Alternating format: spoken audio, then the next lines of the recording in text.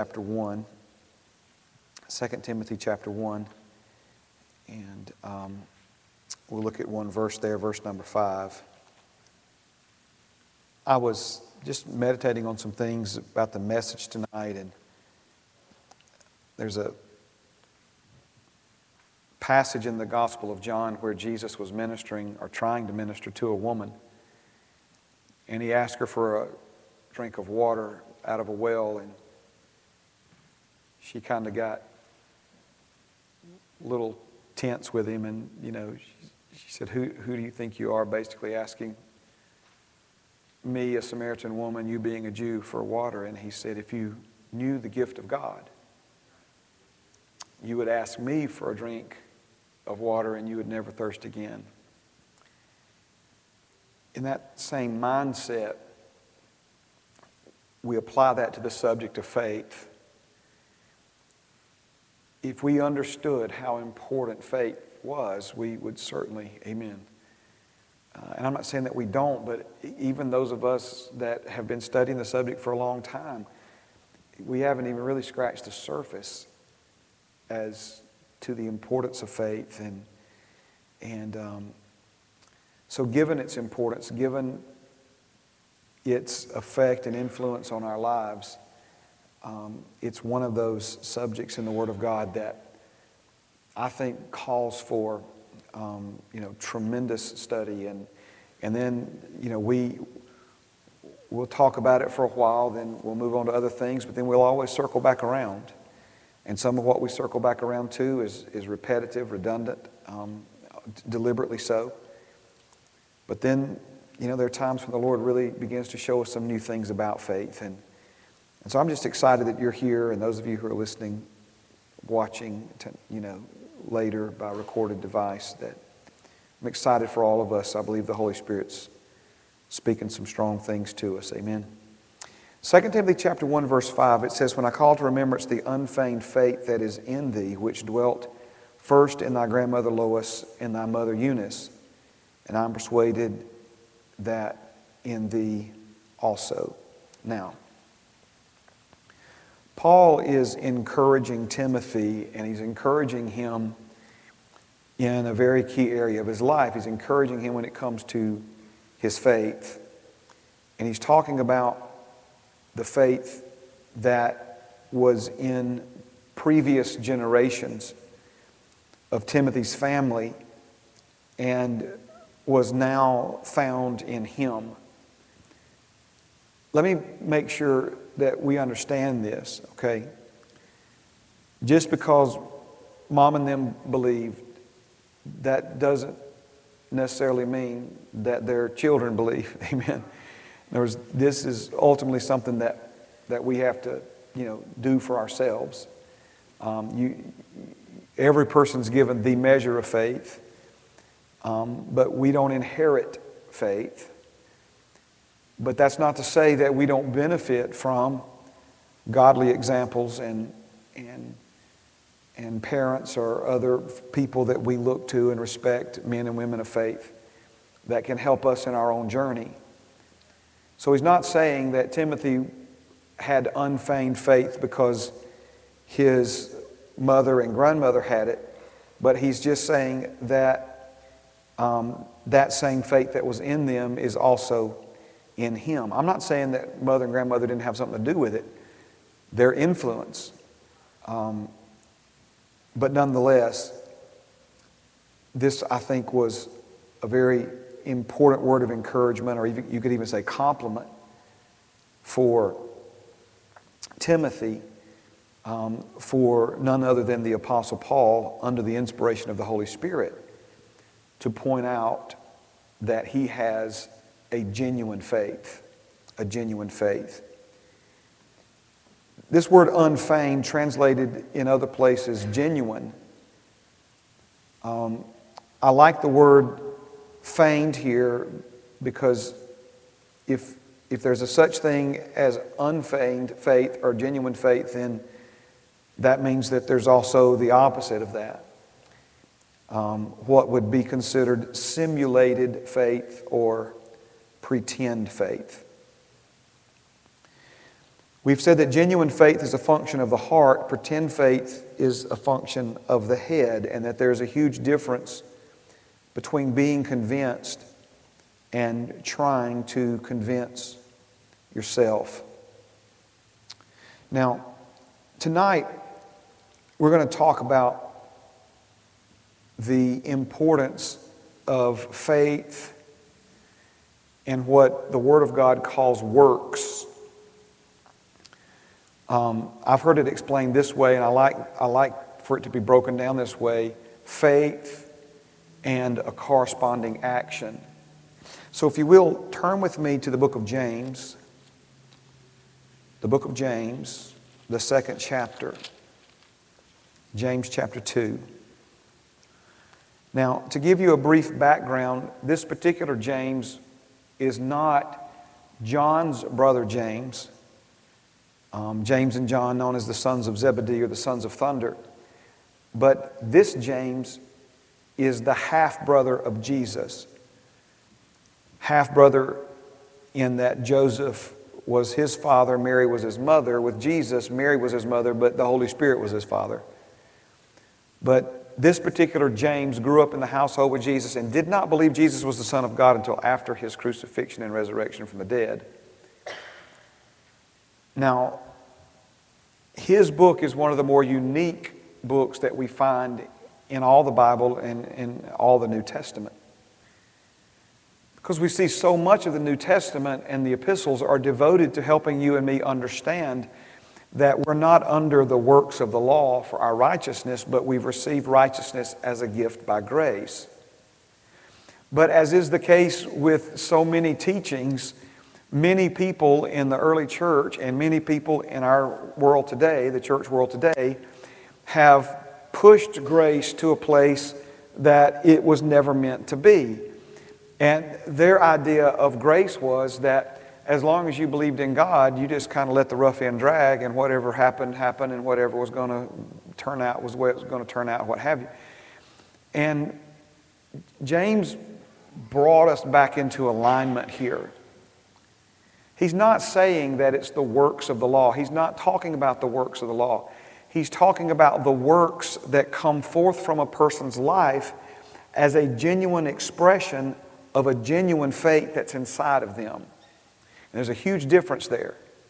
In other words, there are people who don't understand this and they think that James is contradicting Paul and that these two had some kind of, rift or something like that. No, nothing could be further from the truth.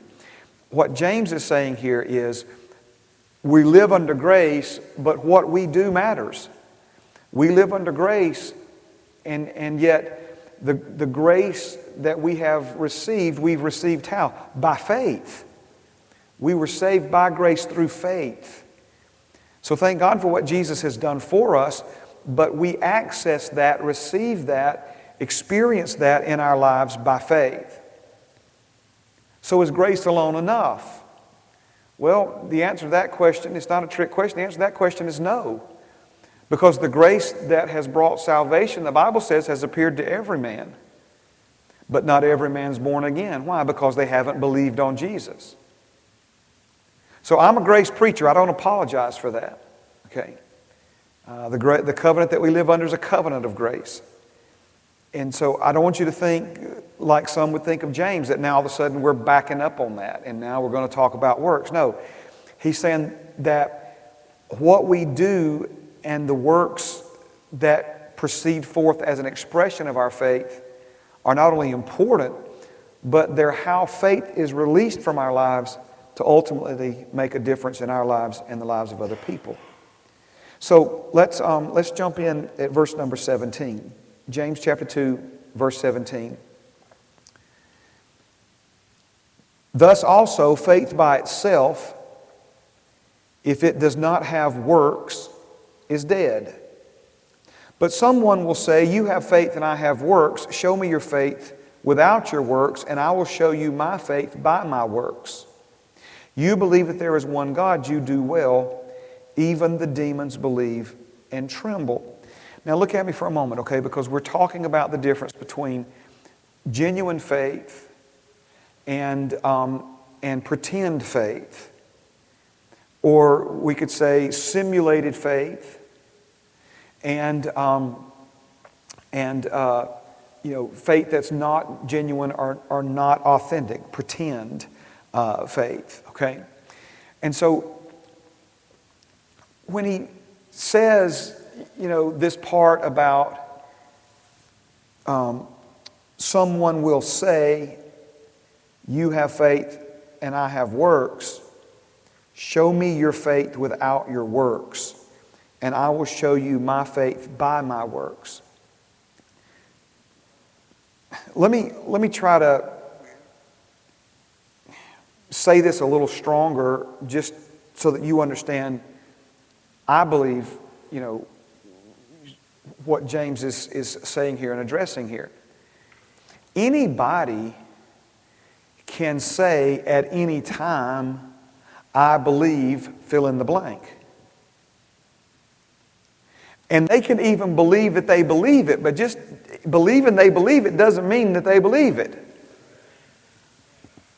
Remember, there's a difference between being fully convinced. Faith, by definition, is being fully convinced. There's a difference between being fully convinced and trying to convince yourself. And so James was talking about, I think, he was experiencing in his day what we experience a lot of in our day. People just walking around all the time saying, "I'm believing, I'm believing, I'm believing." And he says, well, if you're really believing, there will be some evidence of action on your part that will be an expression of that faith that's under the hood, so to speak. Let me, just in asking the Lord for ways to explain this and connect with this, I had the opportunity to spend some time yesterday with one of our brothers, Brother Tommy Presley. He's retired military, did tours of duty in Iraq, and he's an engineer, but his passion is high-performance automobiles. And he's combined his engineering and computer skills with tuning high horsepower, very expensive, I might add, engines. And I've always been interested. I mean, we talk all the time, and he's told me about that, and I've always been curious about it. And so I just went yesterday, spent some time with him, and get him to walk me through it. And so obviously there's a lot of different factors that go into, what makes a car not just run, but he has the ability to take a car and go into the computer and change the programming of that automobile and get way more horsepower out of that car without ever adding a turbocharger, without ever adding, the only modification is what's in, as he calls it, that little black box. He modifies what's in the little black box. Now, he was telling me one of the challenges that he has is, he's selling a product that people can't see. In other words, when I'm selling cabinets, man, we had cabinet displays. I could show them photographs of kitchens. I could take them out in the shop and show them where we're building cabinets. For him, everything he does is he says it's in that little black box until they take the car to the racetrack. See, then the works, the difference that was hidden in the box is proven or revealed in the performance of that car. So when James says, "I will show you my faith by my works," he's saying, look, our faith, so to speak, is something inward. Faith is a function of the heart. Faith is something in a person's heart. So obviously it's kind of like it's sealed in that little black box. People could say, I can say, anybody can say, this is what I believe, this is what I'm believing for, all this other stuff. We can't really see in that black box, but we can see how what's in that black box affects our performance. Now, we are not, listen to me please, we are not on a performance basis with God. It's not about your performance. God doesn't love you if you perform well and drop kick you into hell if you don't. We don't live that way. That's not who we are. There's nothing you can do tonight to make Him love you any more than He loves you right now. So this whole point, though, of bringing up performance is we're talking about just what is our brother Tommy. He's getting more out of those cars. Those cars are capable of producing more, and he's doing something under the hood in the little black box that is creating greater output where it really matters to the folks who put all that money in those high-performance automobiles. Are you following what I'm saying here?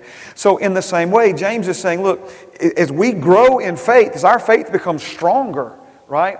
We're able to get more out of life. We're able to offer more to our King. We're able to accomplish more for His glory. It doesn't change His love for you. It doesn't change, any of those things. But what it is doing is it's bringing greater performance or greater benefit out of our hearts and out of our lives. More fruit. Am I making sense to anybody in here? Is it? Okay. All right. So this is why he says in verse 19, you believe there is one God. You do well. Even the demons believe, and tremble. Now, notice what he's saying here. How do we know the devils believe there's one God? Well, obviously they were angels before they fell, and so they knew it from that perspective. But he's saying that their belief that there is one God is genuine because it causes them to visibly shake when they consider it. In other words, the belief in their heart that there is one God is genuine in them, as bizarre as it may sound to talk about genuine faith in a demon, but it's genuine in them because it causes a visceral reaction in them. They believe it, and how do we know? Right?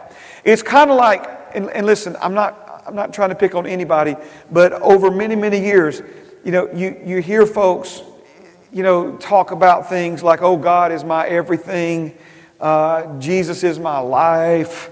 Anybody can say that, okay? And it's kind of like what James was addressing here. People talking about, I believe in one God. There's only one God. I believe in God. But he's like looking for some change of performance in their lives based upon what they say is in that black box in their heart. The point is this. It's the faith inside of us that then comes forth as an expression in our works, in our thoughts, in our words, in our actions. Remember what Jesus said. What's in your heart in abundance is going to come out of your mouth.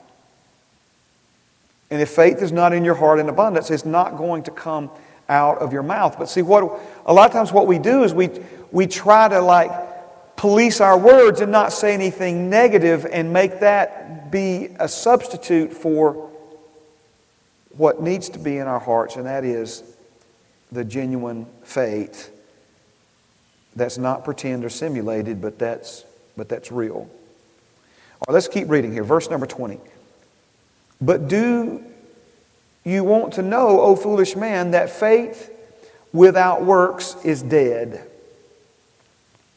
Was not Abraham our father justified by works when he offered Isaac his son on the altar? Do you see that faith was working together with his works, and by works faith was made perfect? Now, we're kind of getting deep off into this, and there's a few things that we need to come back and carry along with us, and we'll do that in just a moment. But I want to stay with this one verse here.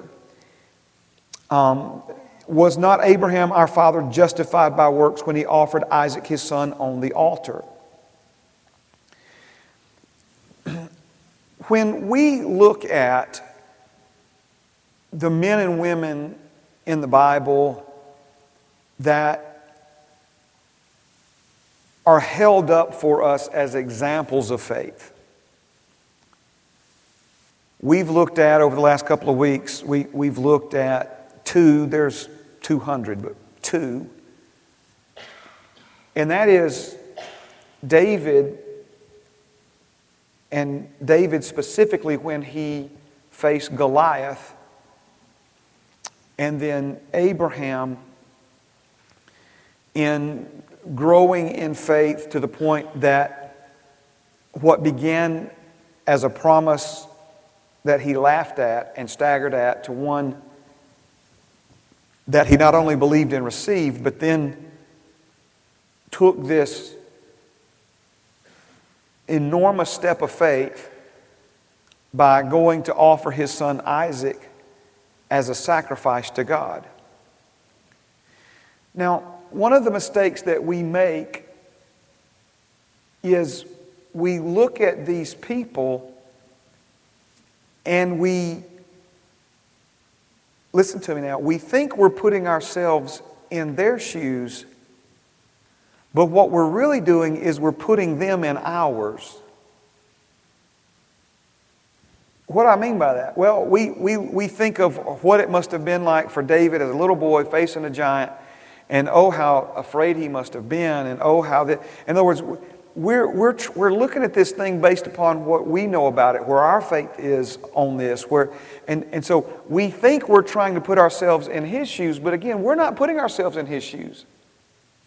We're putting him in our shoes, and now we're trying to use him in our shoes to understand faith, and that's the wrong way of. We're messed up. We got this thing, crossways here. I offer to you tonight that David was not scared in the least bit. I offer to you tonight that Abraham wasn't all bent out of shape and about to vomit because of what he was about to do to Isaac. He told the people when he went up to the mountain, me and the boy will be back. Because the Bible says in his mind he had already received him raised from the dead. He had already established by faith an image in his mind of Isaac being killed and then God raising him from the dead. I'm going to ask him this in heaven, but I'm telling you tonight, I believe there was at least a little bit of disappointment in Abraham when the ram got caught in the bushes and God said, there's the substitutionary sacrifice instead of Isaac. In other words, he was fully expecting, his faith was, he was fully convinced. He wasn't wishing. He didn't have, it's like, David's got a slingshot in one hand, his fingers crossed behind his back in the other, like hoping this works.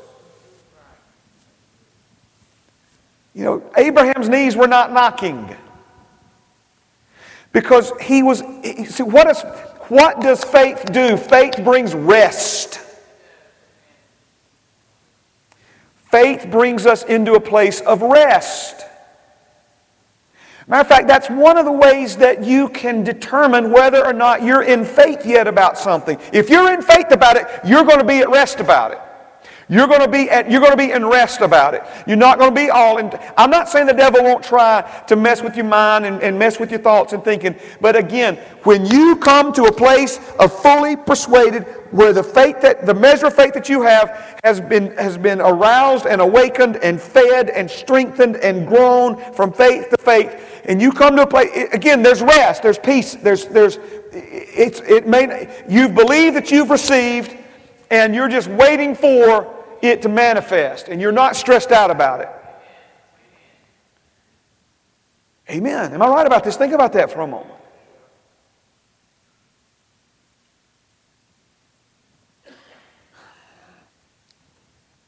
The Bible says that in verse 20, do you see? There's something here for us to see. That faith was working together with his works. And by works, talking about what he did, faith was made perfect. Now, when he says faith working together with his works, let me try to paraphrase this, or let me try to put this in a way that would make it more obvious in the way we speak in our day. He's saying that the faith that was in Abraham's heart, in that little black box under the hood, nobody could see. I mean, he could sit there and talk a good game all he wanted to. But the faith that was there, it was a genuine faith. That faith was released, or we could say that faith was expressed, working together in conjunction with his works. Now we're going somewhere because I want you to see this, but there's two ways we could have done this, and I think this is the best way. So just stay with me. But we're fixing to take kind of a hard turn that I believe is going to bring some of this home. Faith working together with his works. It's stated here, it's implied here, but the way some people think about faith, we're trying to understand this based upon what we think faith is. And I think we're missing something here. And that is, he had the faith first and then the works.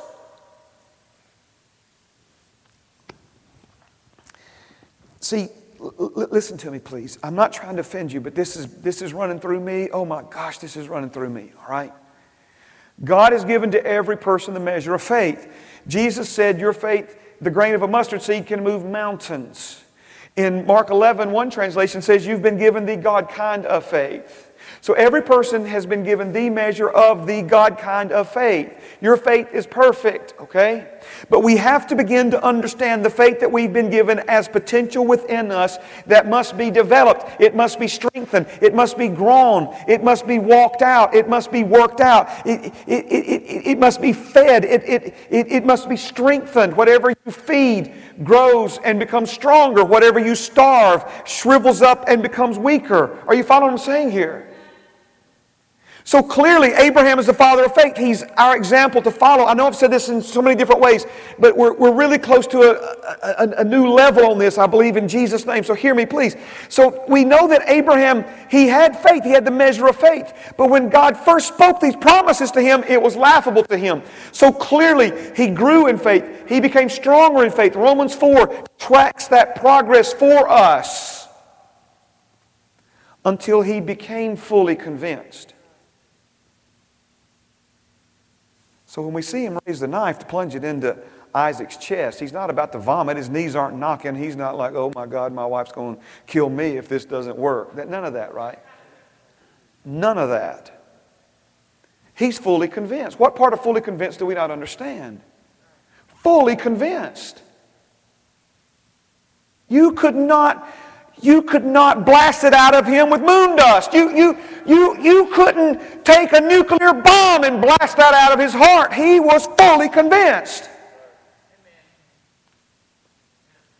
And then, from that position of fully convincing, he released and expressed that faith in what he did.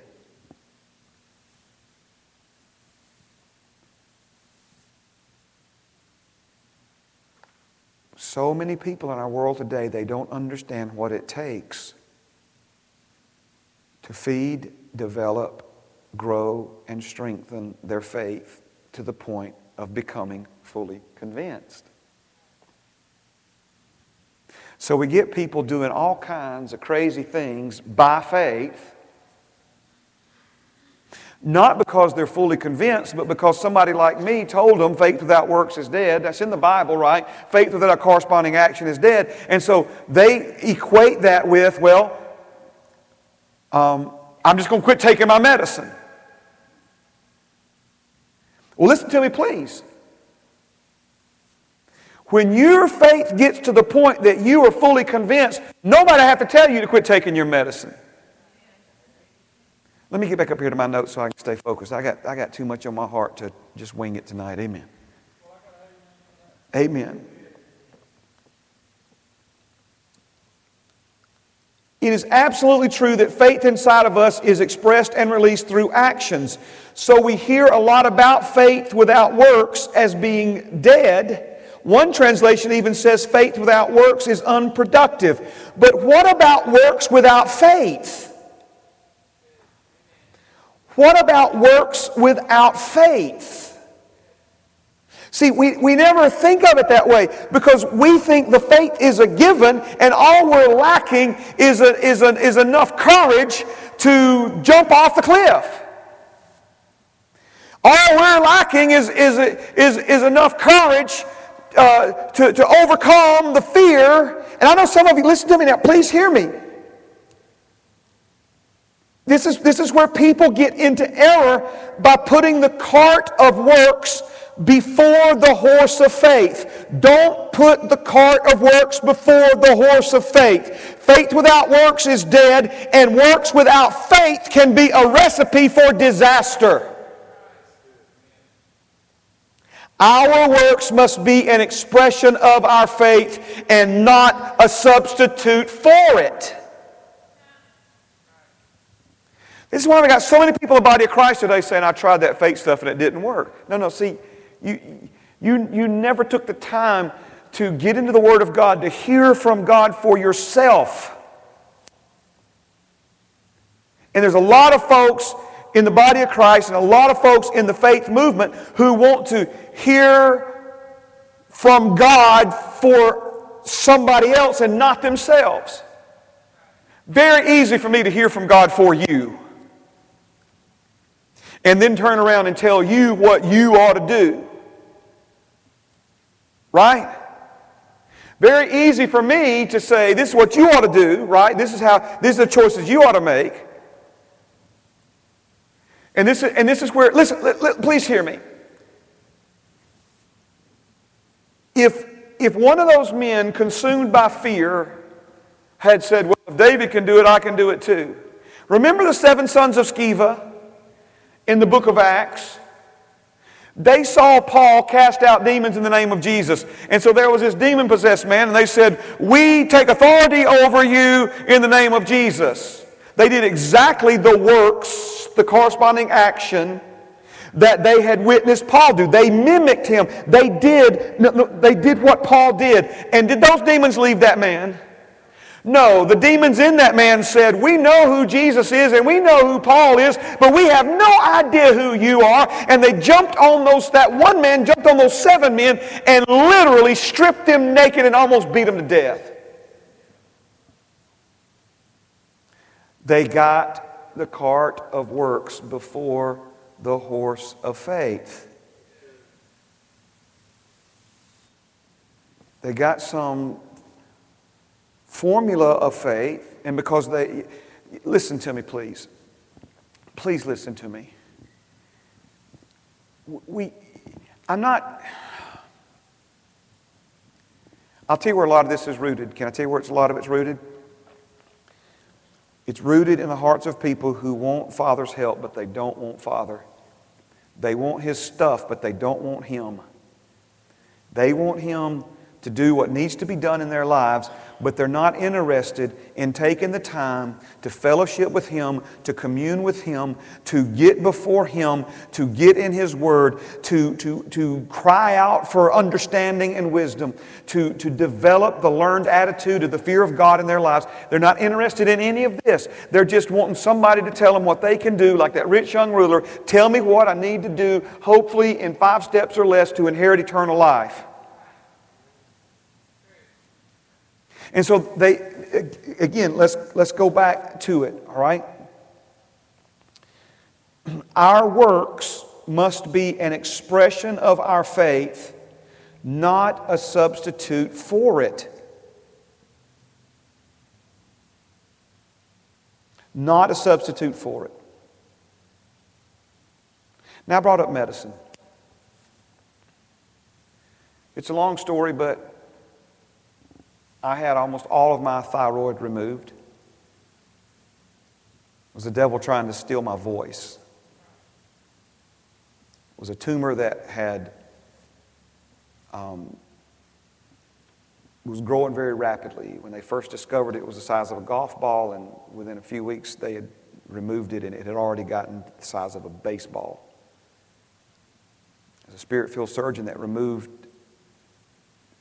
it, and he told me and Pam, he says it was, the next thing would be for it to entangle around his vocal cords. Now, as a pastor who preaches healing and faith and all these things, right? It was a very difficult time in my life because,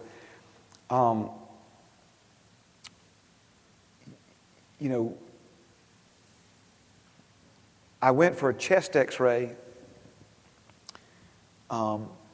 just burning the candle at both ends, not taking care of my body like I should, and I had developed this pattern where I would get sick and it would turn into pneumonia.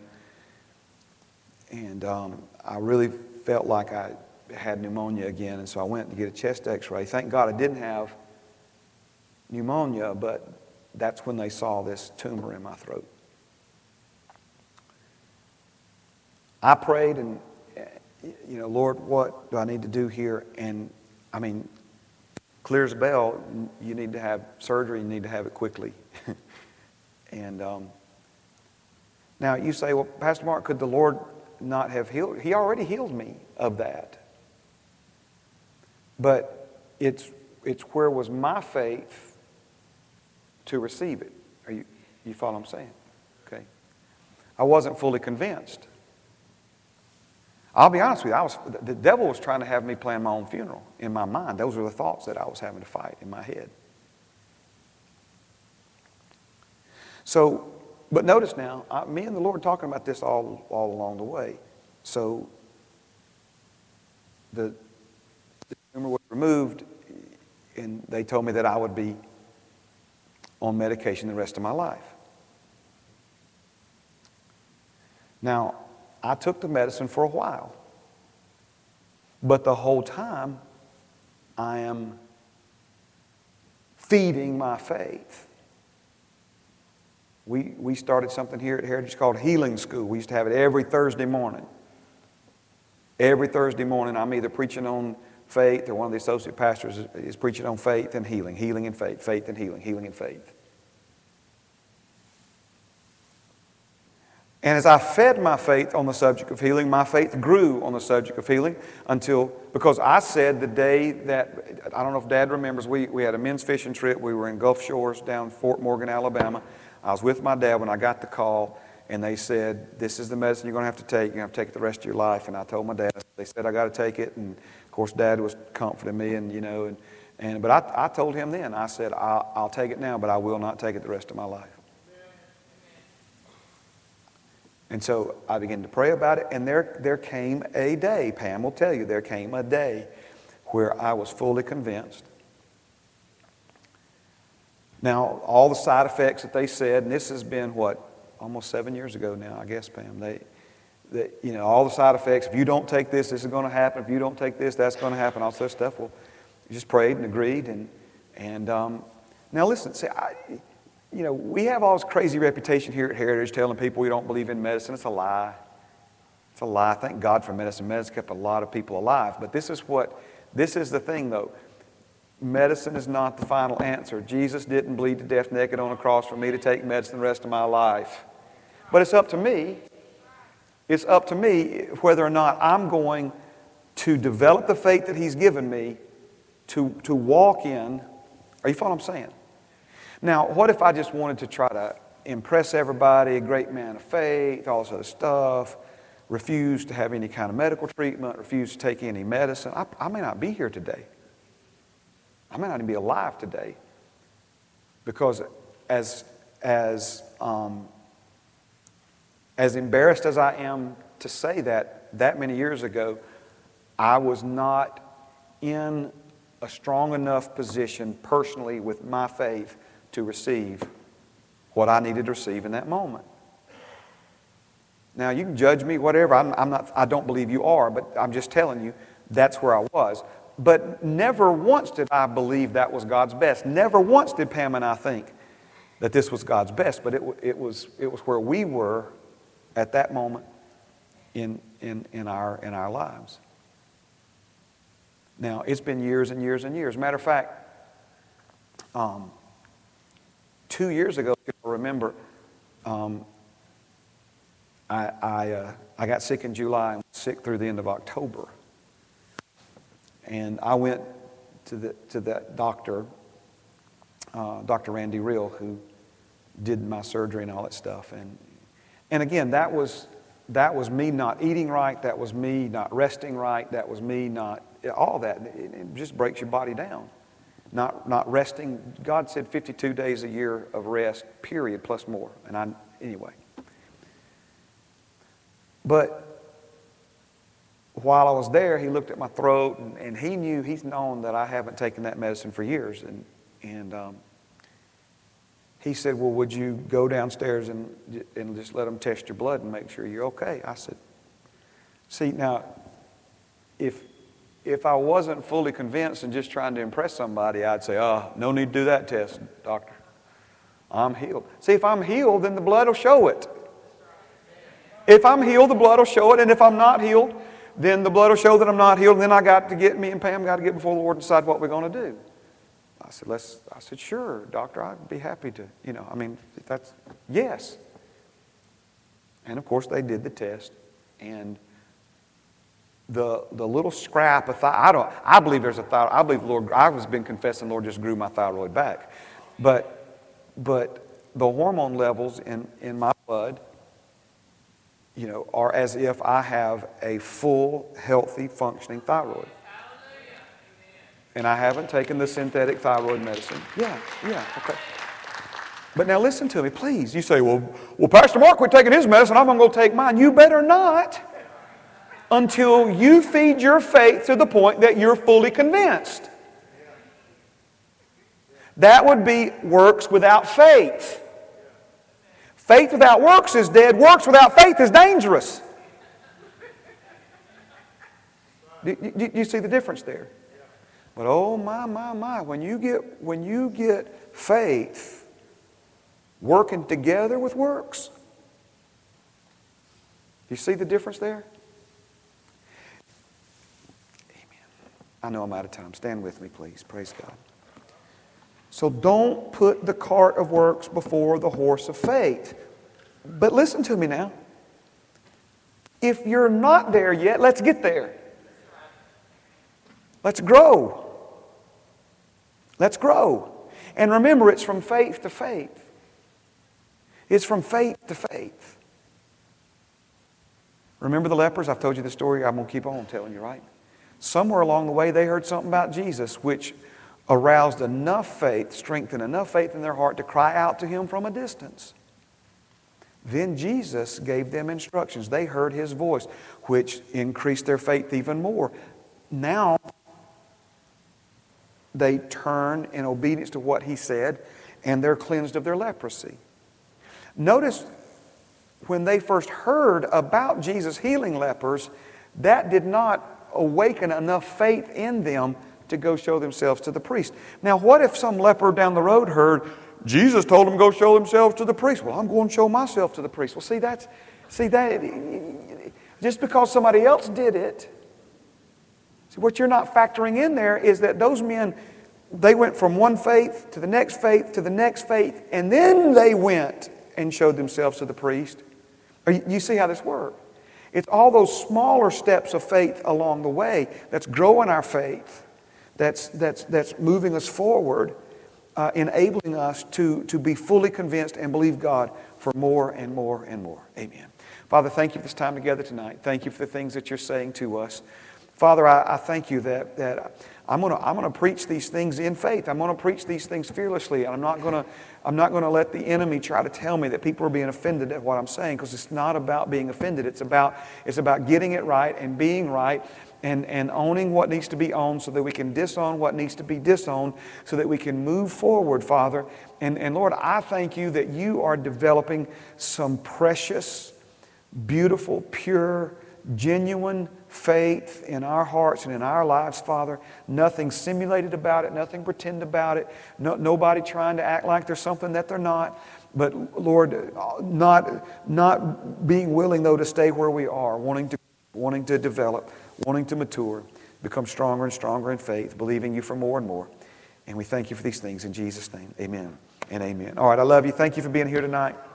Thank you for allowing me to kind of get this out of me. Amen. Shake somebody's hand, hug somebody's neck, love somebody in Jesus.